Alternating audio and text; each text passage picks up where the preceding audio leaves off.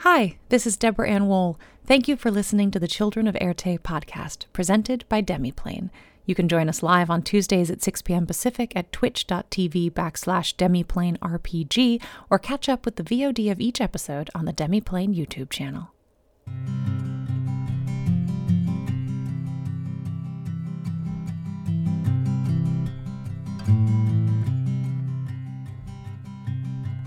Bags are packed, are you ready to go? This time tomorrow we'll be on the road, riding with you in the sunnier days. I wouldn't want it any other way.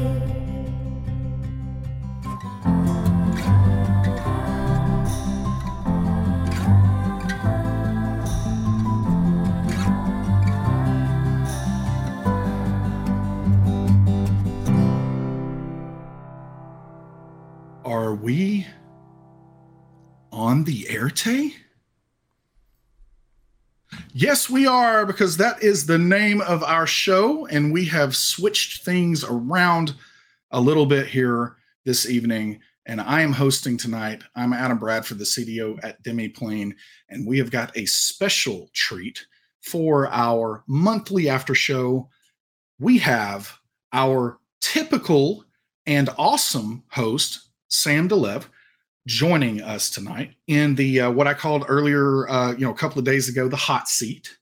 And then we have an equally hot seat for our producer, Josh Simons, who is with us here tonight. So I'm going to let both of you introduce yourselves a little bit, starting with you, Sam. Hello. Unfortunately, I am Sam DeLev, and I practiced for this position in the hot seat by sitting extensively. I am, when not interviewing this delightful humanoid and his compatriots, I'm a role-playing performer, variety streamer, and science communicator throughout the Twitchernet. I am not a goose. That part is slander. And Josh.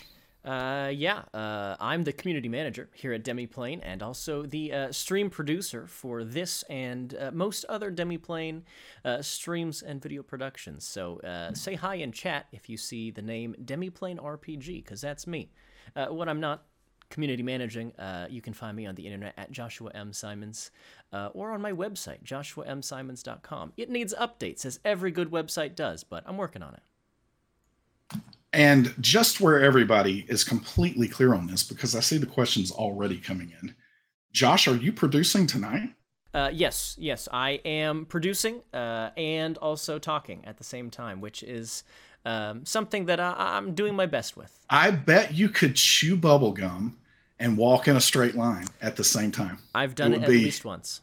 Delightful. It would be delightful. I am going to go ahead and transparently throw out there, as I did in our development update this morning, that I'm struggling a little bit with the throat allergy situation. So I am going to do my best not to descend into a fit of coughing as we are going here. Like, I actually feel okay. So thanks for the well wishes that I've seen out there.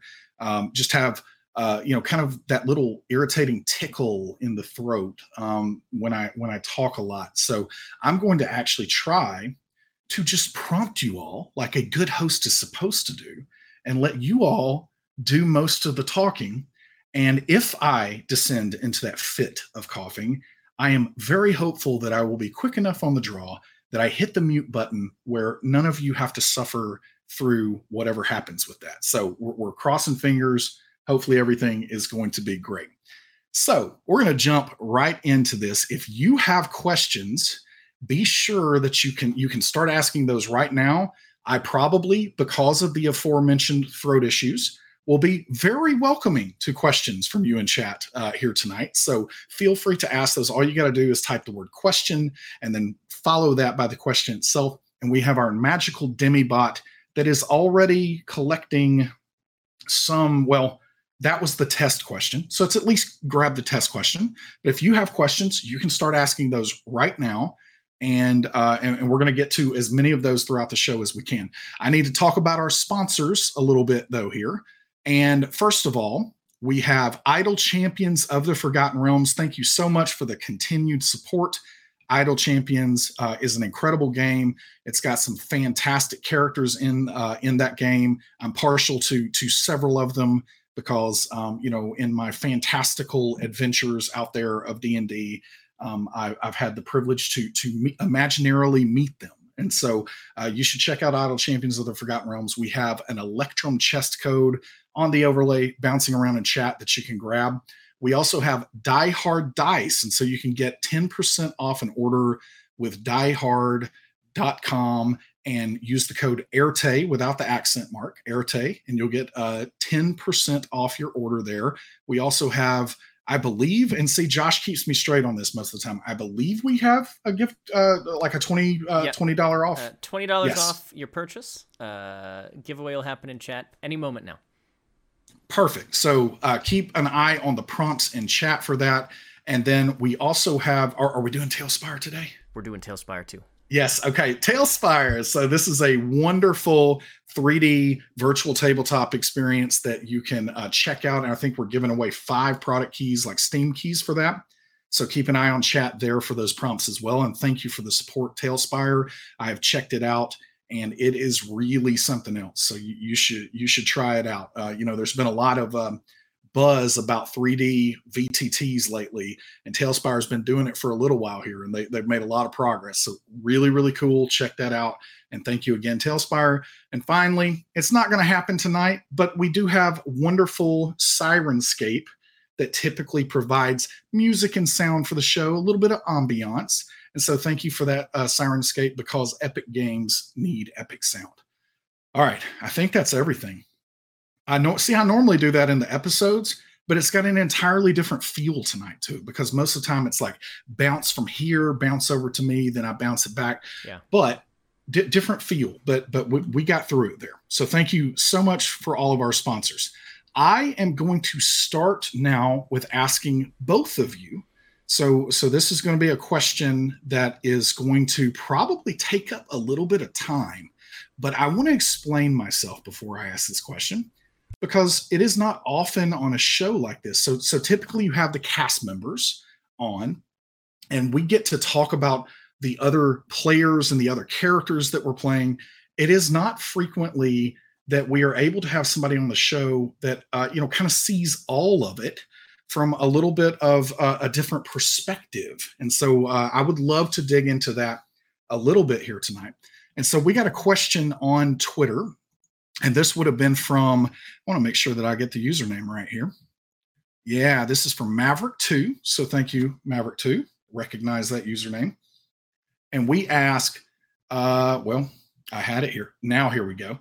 What are your favorite moments of the story thus far? And then what is the most epic things our heroes have done thus far? So I want to mold that question a little bit differently, though. And I want both of you, and you can be brief here, that's fine. I want both of you to go character by character and think through what are your favorite moments so far for that character. Okay, so it can be an epic moment, it can be a funny moment, it can be a sweet and tender moment, whatever you want it to be. But what are your favorite moments for each of the characters? All right, and I'm going to start randomly from somebody. I've got like a picture over here. And so we are going to start with Feruza. So we're going to start with Feruza. And Josh, I'm going to put you on the spot first. So what is your favorite Feruza moment to this point? It's funny because as I was reading that question on Twitter earlier, I had a Feruza moment that popped into my mind. The side adventures of Feruza and Robin are, I think, some of the most comic relief, but also really heartwarming. I'm thinking particularly in the cave when they first met Steve. There was something about that back and forth between the two of them as they're exploring, and Robin is following Harold, and Feruza's there like, are you sure? There's something in that dynamic. It was really cool. But I think Robin brings out a tenderness in Feruza that's really, really like touching to see. I love it. All right, Sam, favorite Feruza moment so far? I love everything about the glorious and capital R romantic tale of Firuza and the moose. Firuza's adoration of that moose is, I mean, I'm soft for any character in any circumstance loving animals or deriving meaning, which I think is the thing about Firuza. Many times do we see, aw, it cute. Much more rarely do we see just a mammal that can and is inclined to wreck your entire lineage. And you like that. I feel a spiritual connection to you. I love it. And I think that, thinking about that moose, I think it is that moment of, almost transference, because now, don't get me wrong, Adam nor Silas has no clue what, if any, significance this moose has for anything that's happening in the story. But no matter what, whether that was just a random thing, a thread that was, put out there or whatever, Firuza has imbued that with a significance that I think the rest of the party might even, die for this moose, at this point. And I think that is a really, really neat trick that has happened with both Deborah and Alicia as she's been playing Firuza. Excellent. All right.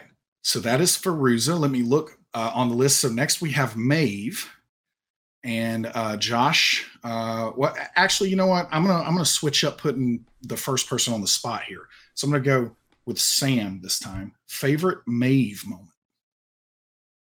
Oh, it is so cheap to say every time Jen encounters a puzzle. It is lovely to see a player transparently enjoy a particular activity, have a GM who's like a known specialist in the activity, and build a character who is inclined to do the thing that the player, loves. Every question about scenes, it's not even that there is a hero moment, it is the constant attentiveness. The just low level watching Maeve, I see what passive investigation is. That's an interesting outlook on that. I like it. Josh, what do you think? Sam makes a great point, and I agree. In a similar vein, I think during the conversation between Maeve and this underwater entity, that I don't know if we actually really still know very much about it beyond, a sense of what it might be. It's really cool to see Maeve and Jen trying to play a game of intellectual chess with this great unknowable, all-powerful being under the water, and Maeve is going, okay, how can I push the right buttons to manipulate this situation in my favor? And I think it's fun watching Jen's mind at work. It's also fun watching Jen talk about marine biology, and I think that was in particular like a moment where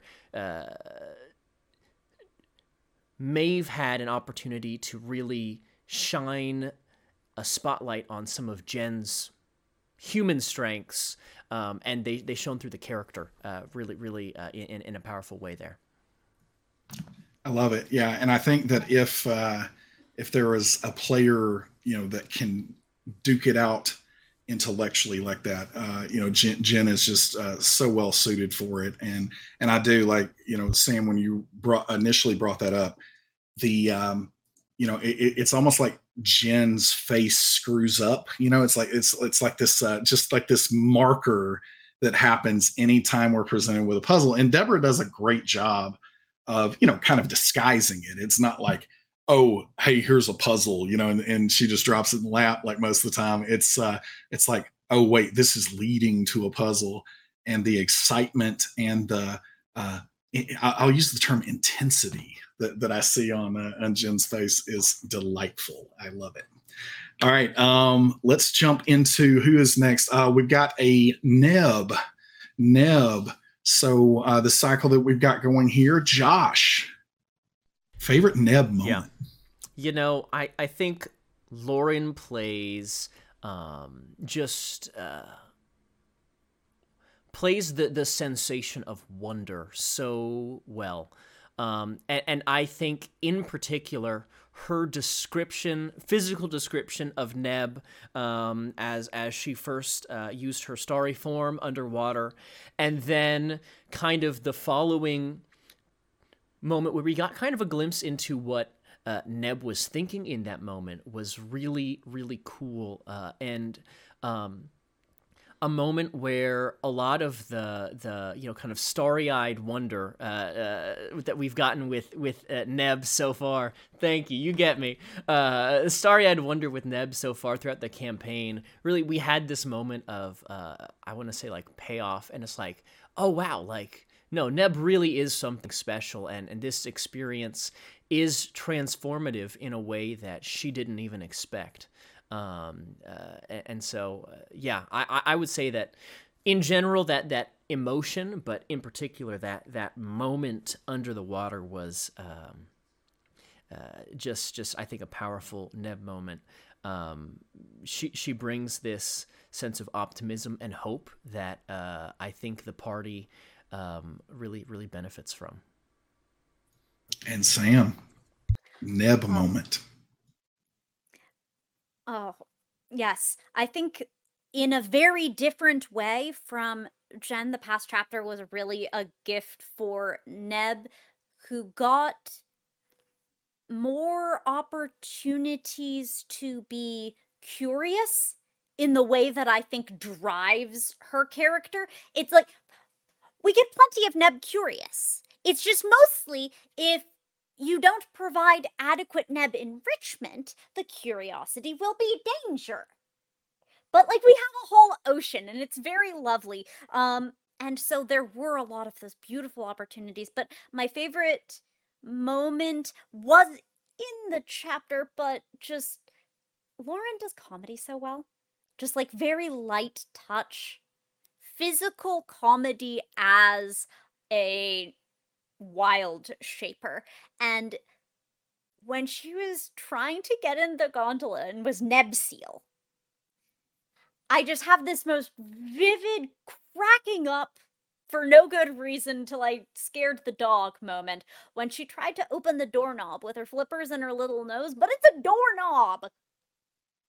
And just the way that she just bounced and slid right off that was the most vivid mental image. She uses her wild shapes so well. But that moment just encompassed so many of the things that are so good about Lauren and by extension Neb. I think one of the things that I love about seeing Lauren play, especially this druid, because I've played with Lauren a lot over the last several years with various characters. First time I've seen her play a druid, and a lot of times I see people playing druids and they are thinking about what's the optimal wild shape. They're doing their Google searches and figuring out, what's the thing that has the highest hit dice and and hit points rather, and all those things. But I think Lauren has just done this fantastic job of really marrying the flavor and the atmosphere of what's going on with the story with the discovery of wild shape. Because if someone wild shaped into a rat or a seal, typically in many of the games that I've had over the years, that is not a momentous occasion. It is they're doing it just because they need to squeeze into something or because they need to swim or whatever it is. But again, Lauren just makes that such a special this just momentous occasion every time that's happening. And so it's like every time that she chooses something new, even as a player, I'm just like, what was she going to choose this time? So there's this anticipation and excitement about that. All right, let's look at who is next here. So, that's Silas. So, Sam, tell me what you love about Silas. This one, I mean, everything, obviously, of course, just a perfect character. No, but we as players have our backstory, maybe that we wrote up for the character going in, maybe a couple sessions in when we learn what they are. We have all of these things that inform how we play the character. And if we've done our jobs right, we're pretty dang excited about it. And we kind of want people who aren't us to know about it. But there is an art to backstory exposition. And you'll see people just Salt Bay, little bits of backstory here and there, little hints, little references. But that's not who Silas is. Silas had this big secret, but he wanted to blurt so bad.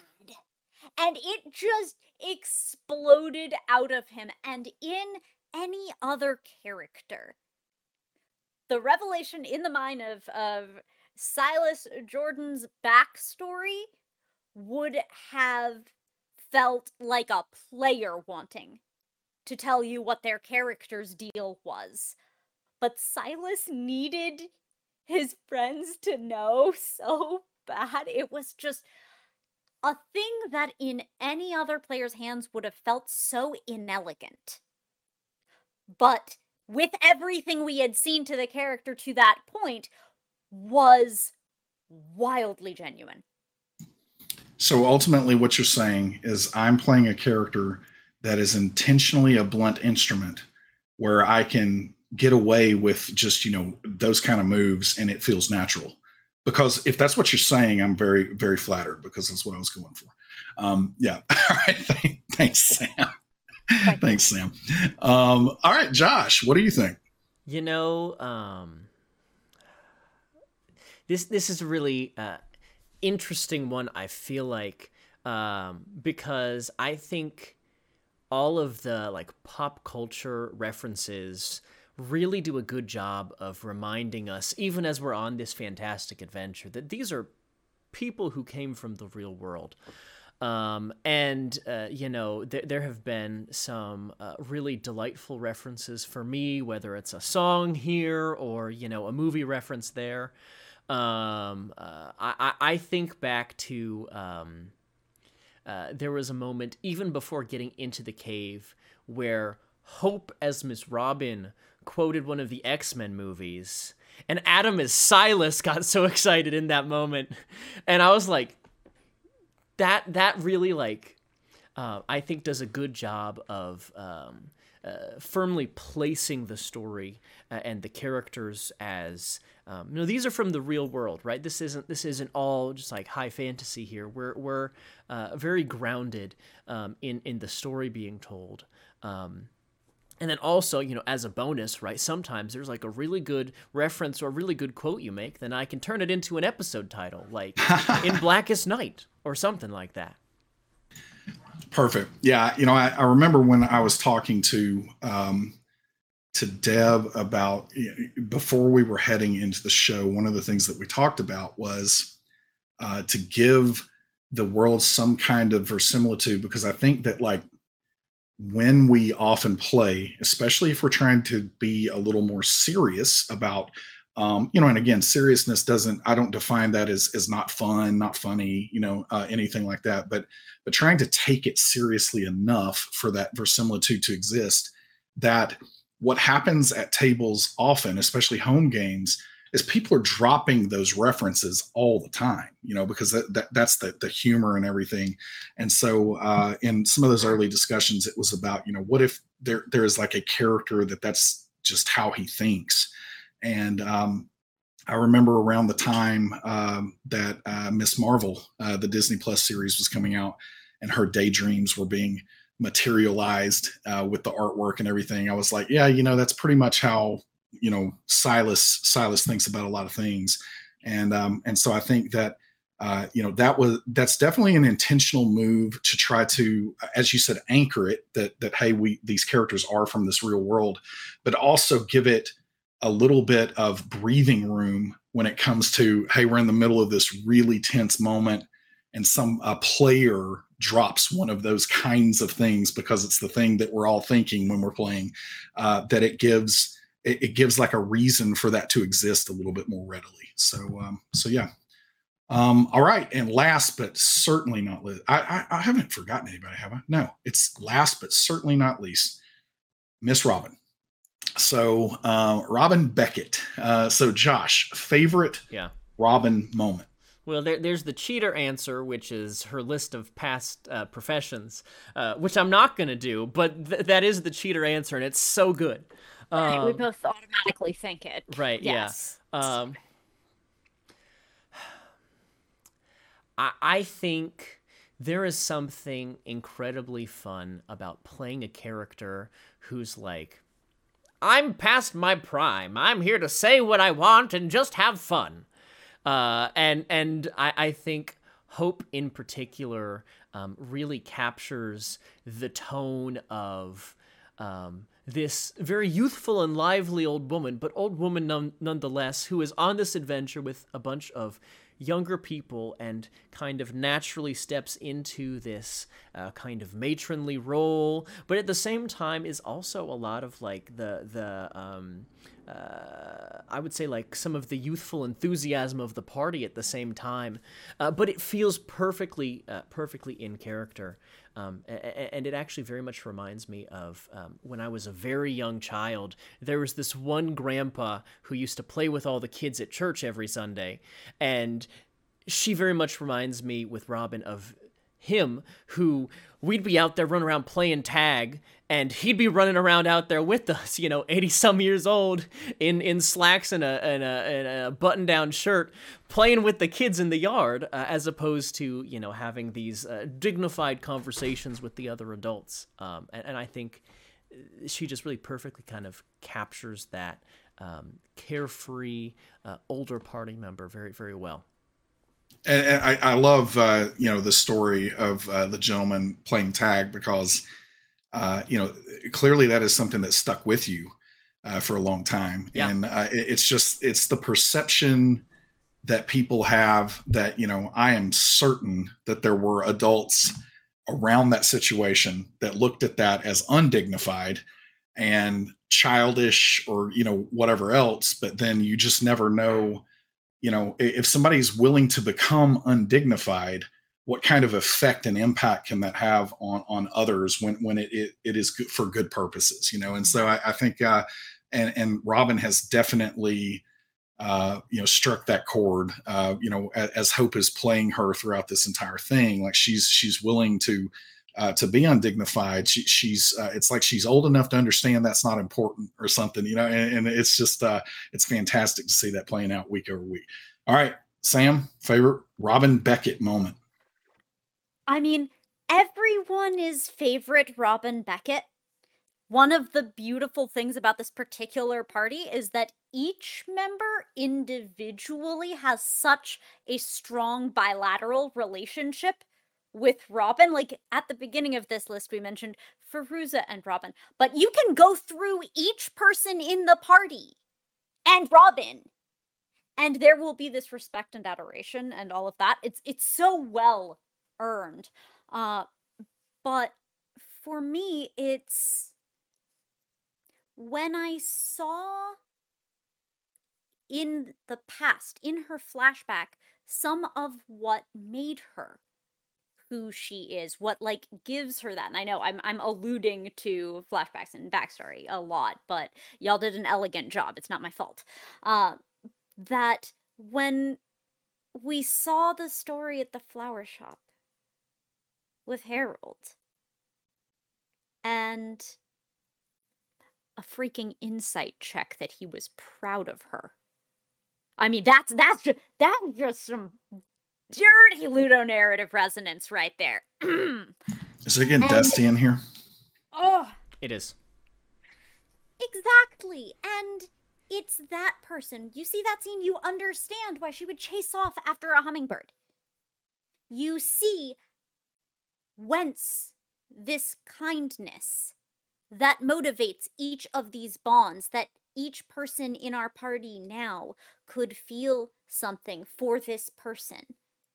That seeing who she was and who she is now is such a perfectly clear line that then I, as an audience member, understand why every single one of y'all love her. She's lovable as hell.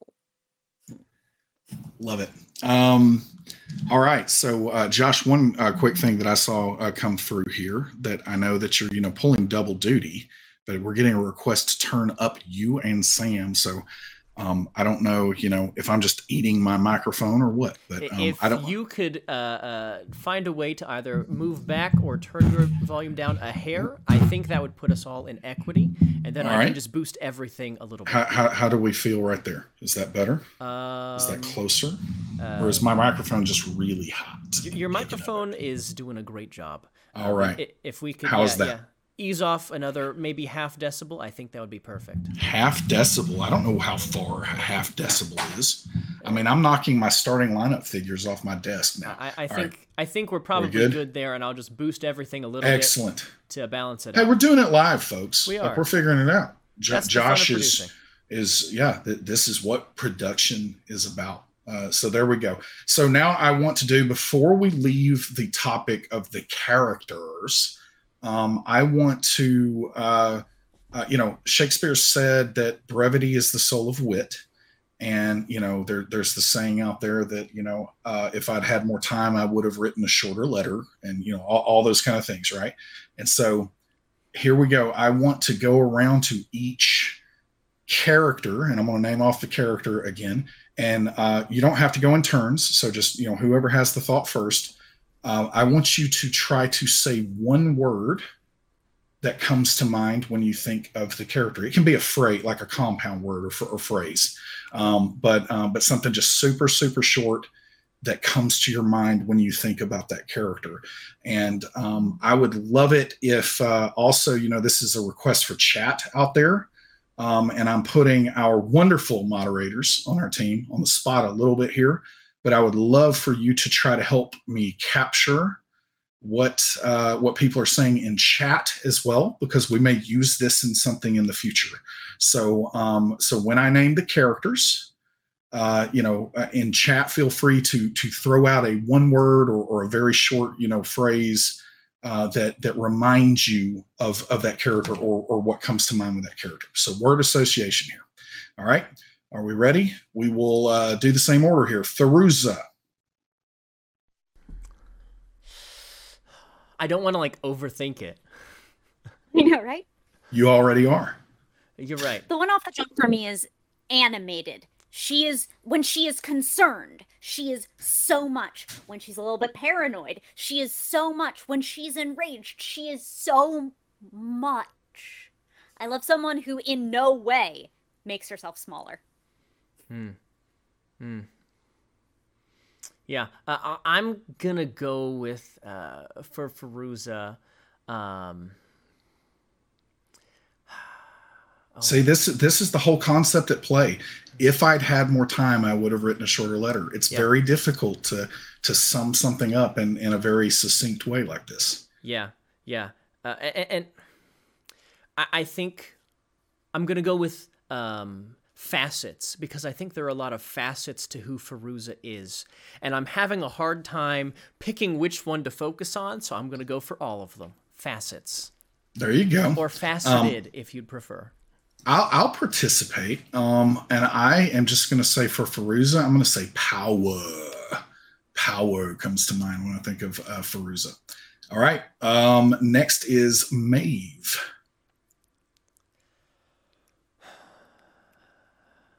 Sly. It's sly. I like that one. You would think first it's mischief. It's a word that Jen has really strongly associated the two together, but that doesn't fully encompass also the awareness. Both of them are important. So I'm going with sly. Yeah, sly. In the same vein, I would say clever. But I also think there's an element of whimsy. I like whimsy. I agree. I am going to say, and sometimes, I really want to clarify what I'm about to say, because I think sometimes this is a negative word, and people bring a connotation to it that's negative, and I want to clarify that I mean it in about as positive of a way as you possibly could. And I'm going to say vulnerable. Like, I think that there is something, and I don't think we've seen this fully yet. And I genuinely, I have no idea what's going to actually happen in our story. That's the magic and beauty of these games. But there is a vulnerability about Maeve that I find, and again, nothing loaded in this term, but just very attractive as a character. I think that it's fascinating, that vulnerability that I'm seeing, under the surface there. All right, let's see who is next. So Neb. I ruined this for myself. I talked about her curiosity and how it drives her earlier when we were talking about favorite moments. But it's fine. Go back to the tank. Her openness to experience is what drives every single bad idea, but also so many of these heroic moments and so many of the soft moments too. Is this a friend? Only Neb asks. Yeah, you're right. I think the two words that I would go with are either wonder or hope. Both things that I said earlier, but I think those are both two things that Neb captures very strongly. I would go with hope if I had to choose just one. Yeah, I think that I would possibly say earnest or sincere. There's just this sincerity about what I see from Neb that is just really contagious, and I think that it serves as a great foil to some of the other characters. Sincerity pairs really, really well with slyness, and that kind of thing. And so I think it is just this really great compliment. So that's what I will go with for her. All right, that's Silas. The immediate association is land thief. You're just land thief in everything I ever think of now. What a perfect goof to have been extended out. So, there was a moment when Robin was asked if Silas ever wanted to be a pirate. I'm more of a land thief, he says. Well, I've stolen one ship. And Deborah's just like, stole a boat. Yeah. But the hopeful arc, if there was anything I should want for you, it's that someday you should be the thiefatar. That you should be a water thief and a land thief and a fire thief and an air thief. Outer space thief. Yeah. Yeah. All right. So I feel like I need to add a little bit of context for what I mean by this here. But I'm going to say the word grizzled. And what I mean by that is that he comes into this adventure with a lot of life experience, particularly a lot of life experience that potentially comes with baggage in terms of seedy history and then kind of getting out of it and being above it. But he brings a depth of experience, and also I think the kind of cynicism and practicality that someone who is grizzled or who is, seen everything the world has to offer. He's stared the void in the face and lived through it. That's what I'm choosing with Silas. Yeah. I think, so, this is describing a character that I play. So, I know all the ins and outs of it. So I will say that for me, I will try to pick one that, might reveal a little bit more. And, I won't offer too much commentary on this, but I will say uncaring. And I think it's, probably fairly clear what I mean by that so far. And it's not necessarily directed at people or anything, but, I think there's something going on with Silas that, he doesn't care what happens to him. He doesn't care what's next. There's something about that. And there are plenty of reasons that word, comes to mind. And, I would love, and again, don't know what's going to happen in this story, and I love that.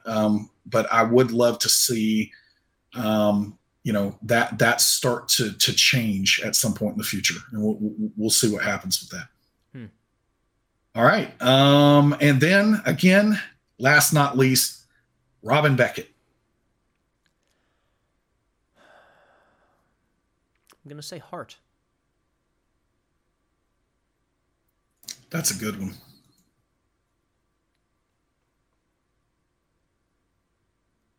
Carefree.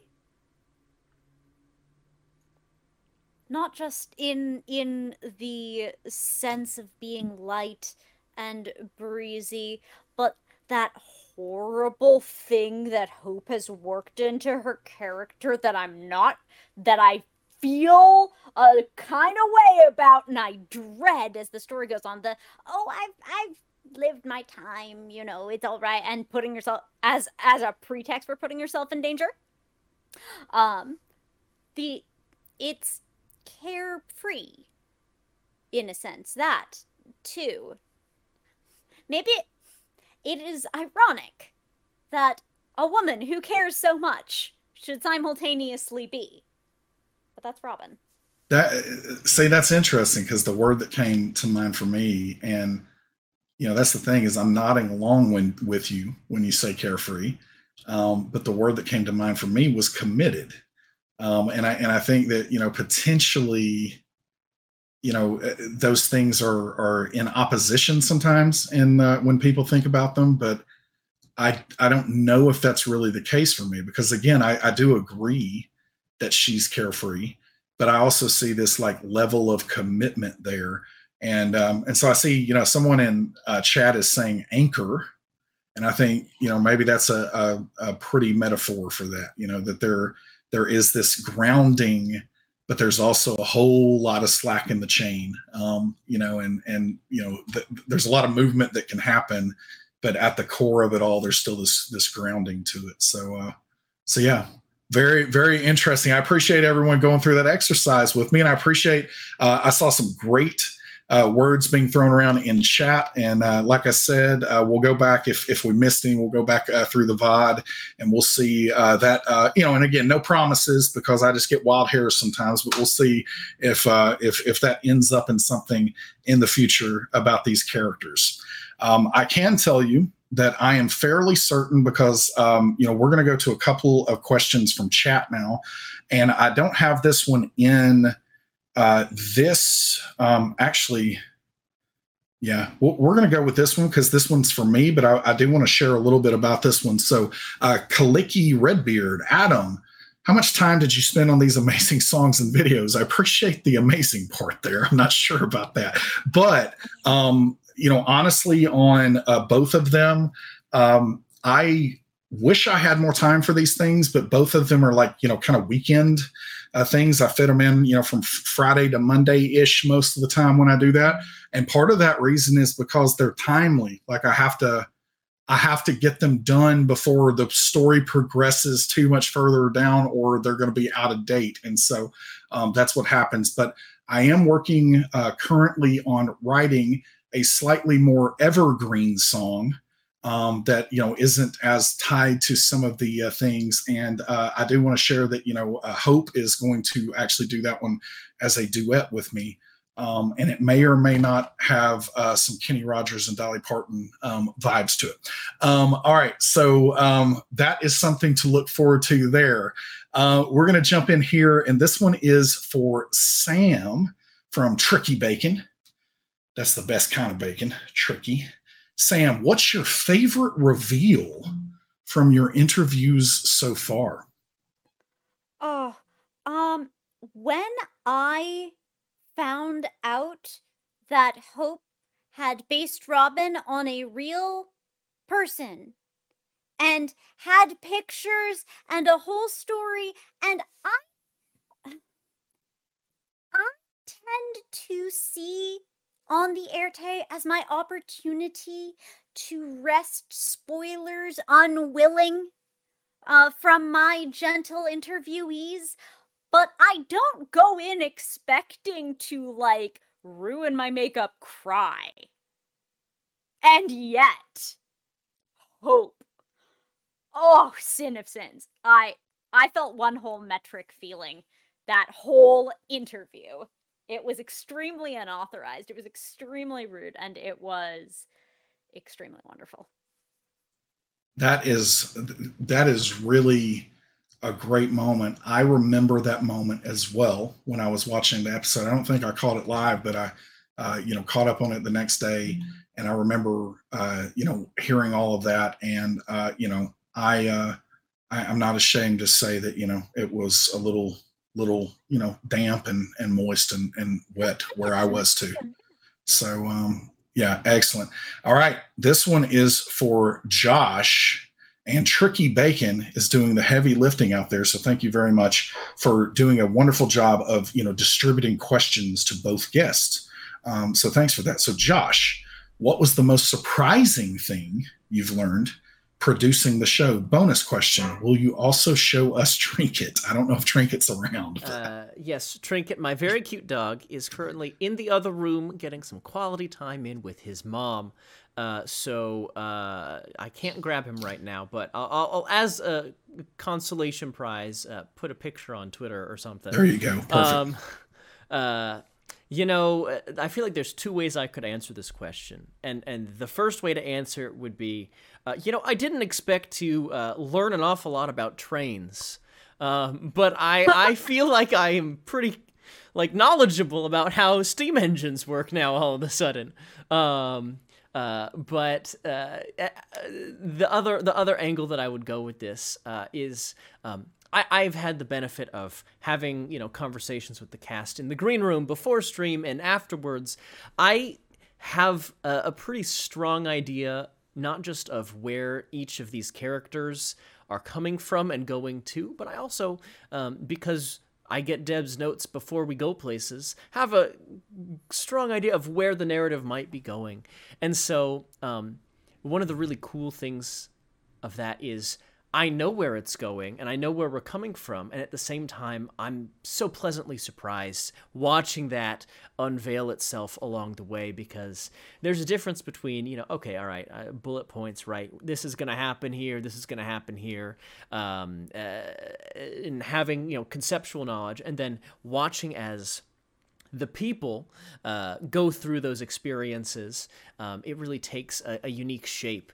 And that's where I think the most powerful storytelling happens, is not in they fight X in Y place, but this is a conversation that happens in this moment when you least expect it. They're freezing to death, but have this heartfelt conversation about, how they've all kind of been brought together through this sheer coincidence. And hey, actually, all of these people are dead. Do we have shared trauma about that? Talk to me about that. So, twofold Awesome. answer. So I'm going to piggyback with one more for you, Josh, here that I saw in Twitter. And it is, what sound effects are you most proud of adding in? And so I honestly don't know the process there. So I don't know if it is you adding those in or if but either way, I think you can explain the situation and maybe, get at the heart of that question. Yeah. So for the most part, right, using Sirenscape, I am using audio cues that are already uploaded from a variety of official packs and other, homebrewed packs that people have out there. I would say anytime I am putting together, a soundscape for Blackwater Bay, for instance, I probably spend an hour to an hour and a half, searching for every variation of ocean, beach, underwater, submarine, and anything that I can find to find anything loosely associated. And Deborah will often give me, okay, I'm thinking this, and this. Here's some thoughts for the place. Here's some things you can expect. And then I kind of fill out the skeleton with a little bit more meat on the bones. But I'm using mostly sounds that people have already put together in some capacity. I would say that the thing that I am most proud of, frankly, was experimenting with the concept of the absence of sound underwater. I really tried to, during the descent and during a lot of the conversational moments while the party was in the hab, keep things mostly silent, right? There's a little bit of like a hum of electronics in the background, but it's otherwise, you don't hear anything. And that's part of the tension of being underwater. And so thinking through, okay, how do I convey the gravity of this environment they're in the form of sound is a lot of fun, actually. In a past life, I was an audio engineer and a lighting engineer for like live concerts and theater and stuff. So I have a lot of fun playing with storytelling through sound. I love one of the things that I can say about it too is, and again, for different productions and different types of games, there are different kinds of approaches here. But I love the approach that we're able to take where the sound and the music is truly supplemental, that it is an additional layer. It's not overpowering, things, because, I have certainly participated before when it was a little bit more distracting, in some ways, but I think it just adds so much to the proceedings. And so really great stuff. All right. So Sam, talking about this whole, underwater, apparently the sharks can hear you scream really, really well, which are, things that Adam does not know, because I don't know how hearing works underwater. But I have heard a little rumor that you have, and I love how this rhymes, a diver's license. So the question in there is with your background. So if you can share just a little bit, geek out about all of that part, but then also, how do you think, you don't have to grade her or anything, but, how did Deborah do with gamifying some of this? I can tell you as a player, it felt horrifying to me with this underwater, adventure that we just had. Yes. So I do have my diver's license. I've had my diver's license for roughly 20 years now. So I have dived probably 100 tanks in all.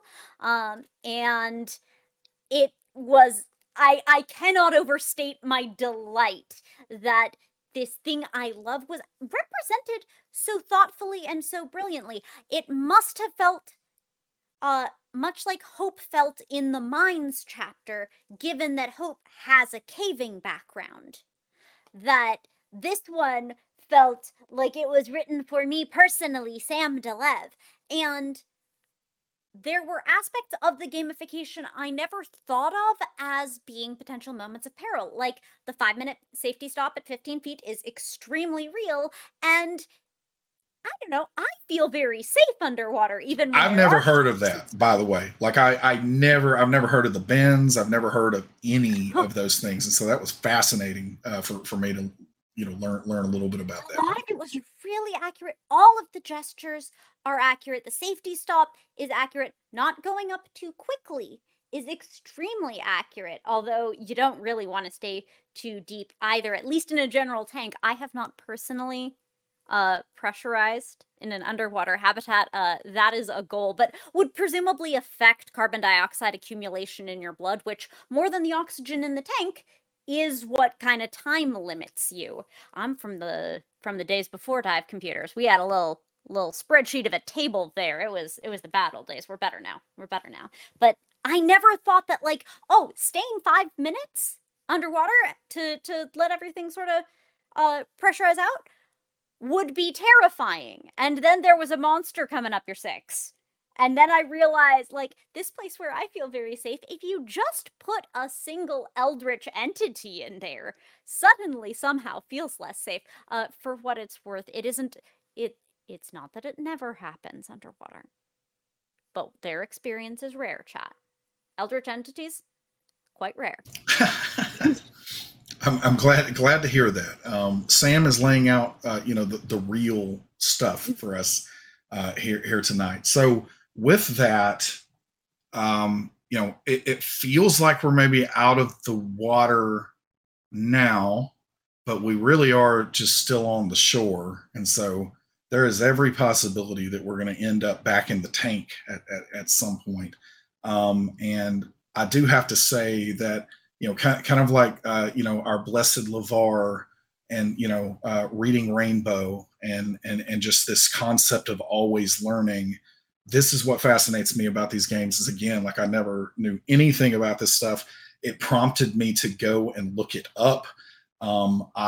Silas ended up creating one of these, scuba scooter, things at one point. I didn't even know what one of those was, but, again, research because of this game that we play, and, always learning. So that is always great when that happens. But, I'm hopeful that, the next leg of our journey takes us to, the land of rainbows and kittens or something, and we can stay away from, deep, dark, horrifying places. Let me check Deb's notes real quick. Yeah. So I want to I want to maybe one more question here for you, Sam. And unfortunately, Josh, you are disqualified from this because you've already explained to everyone that you get a little bit of foreknowledge of what Deborah's up to, and so I don't want to inadvertently signal anything for anyone. Sure. But I can confirm, Sam, you are watching just like the audience out there. And I just love this kind of thing because this is the kind of speculation that we always have with shows that we enjoy watching and everything else. What do you think is going to happen here? What is your speculation this deep into the story? Because we're 40 episodes in, some odd now. What do you think is going on to these people who are in this place, and what do you think is next? Well, so there's been a bunch of speculation from the party themselves about the nature of this extra dimensionality, of whether going back is salient or even possible, but that's not a thing that NPCs have brought up. When I speculate, I tend to try to read the GM. And yes, sometimes that's reading the poker face that they attempt to make while you speculate wildly in front of them, and forcing them to hold that poker face is a source of tremendous joy for near every player, I can only imagine. But unfortunately, Deb is a professional actor and therefore extremely good at holding it. I think that there is a significance specifically to people who are from the place we are from, the OG prime material plane, the here where the interview is happening, where the characters come from, and its interaction with this world that you are in now has had at some point something fundamentally pathological in it, as represented symbolically by the shards, a broken mirror. That the relationship between these worlds is what is broken, and that's why you need the children of Éarte. There are a lot of things we could call y'all. There's a lot of things we could call the show. But when Deb first launched this thing, the thing that she's presenting as the thing we should know about it is that y'all are children of Éarte. That is significant. Where you are from and what you are is significant, and we're going to see the exact nature how, but I don't think this is the first time. After all, the people calling you that had to have learned that word at some time, somewhere, before you. Yeah. We can be heroes, if just for one day. Yeah. I understood that one. All right, excellent. All right, we're about out of time here, and we've got one other question that we don't have to spend too much time here, Sam, but it's a great question, and it kind of slid in right here at the end, and I personally would love to hear your thoughts here. So we're going to jump to it.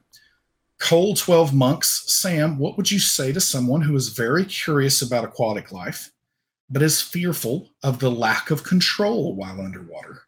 How to overcome fear for the sake of experiencing inner spring?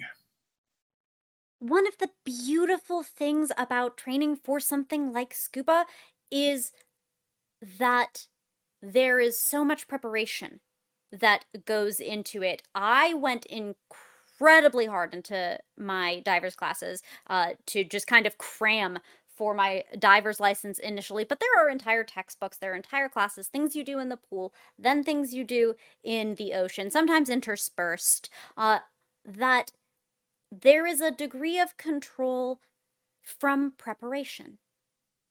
That the more you know about something, the more you can develop contingencies, you know what you need to do. There's a nice little flow chart of if this, then that itself helps to restore some feeling of control and to take away what I think is often a driving power behind fear of underwater, namely fear of the unknown.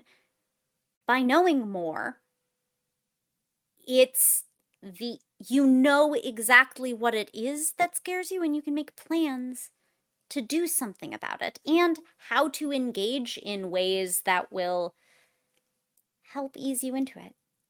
I started this when I was a young teenager. I didn't know much, but by learning, I felt control, even in a completely unfamiliar biome like the sea. I love it. Absolutely love it. Thanks so much. We've got one other question that's not, technically completely inbounds, but I'm going to allow it because we are going out for the show here. How did Sam and Josh become so awesome? I'm not sure that we could ever fully answer that question and do it justice. Thank you so much for, turning the tables here tonight and being great sports and indulging, a lot. I mean, like, you have both watched this show. And again, like, I was telling, I think my wife, because, she was asking like, what are you going to ask about and that kind of thing. And I was like, honestly, I would imagine Sam and Josh probably know what's going on more than Adam does, because I sometimes, miss something that a player says, but the perspective of being able to kind of see it all, as a cohesive whole is really, really something. And so I appreciate you joining me tonight and for the excellent answers. Did see in chat, people are talking about Happy First Contact Day. I know that probably all three of us celebrate that tomorrow. It also happens to be my birthday. So happy First Contact Day to everyone out there who celebrates. And I am actually turning the answer tomorrow. So like, I have no idea what's going to happen, but I think that the universe is going to do something really, really special. And so I'll keep everybody posted to see what happens, after that transitional moment in my life tomorrow. Or there's a superhighway, one of the two. Could be. We'll see what happens. But thanks so much for both of you for joining me. I'm going to let you both say outros here. So we will start with you, Josh. Go ahead. I'm the community manager here at Demiplane. Come talk with me in chat every stream that we do here on Demiplane. Otherwise, you can follow me personally at Joshua M. Simons, or check out my website, which is permanently under construction, joshuamsimons.com. And Sam. Sam DeLev, role-playing performer and variety streamer throughout the Twitchernet, the schedule for which is on my twitch.tv about page, DELEVELY. You can also, if you enjoyed hearing aquatic stuff, I have a new video up on my YouTube about how fish sense each other's fear, and their empathy works much the same way as humans. It is part of my May Contain Science series from my Tuesday morning streams, clipped now to YouTube, youtube.com/@Delevely. I love that, and I'm going to watch that now. I didn't know that existed, so thank you for that. I have been Adam Bradford. I'm the CDO here at Demiplane, and I am going to call out that tomorrow I'm getting to play on my birthday. I'm going to be joining the Misfits. So Hope Lavelle runs a wonderful game on Wednesday evenings, and I can't wait to play Captain Wilm Scottfree, who is. It's going to be a lot of fun. Nightmares come to life in this show, and his nightmare is a pretty unique one. So looking forward to tomorrow night, 6 p.m. Pacific on This Is How We Roll. I hope that I said that right. That's how we roll. That's how we roll. That's how we roll. So that'll be tomorrow night at 6 p.m. Pacific. Thanks, everyone, so much for joining us tonight. Thanks again, Josh and Sam. We have been on the Éarte. Later, Gators.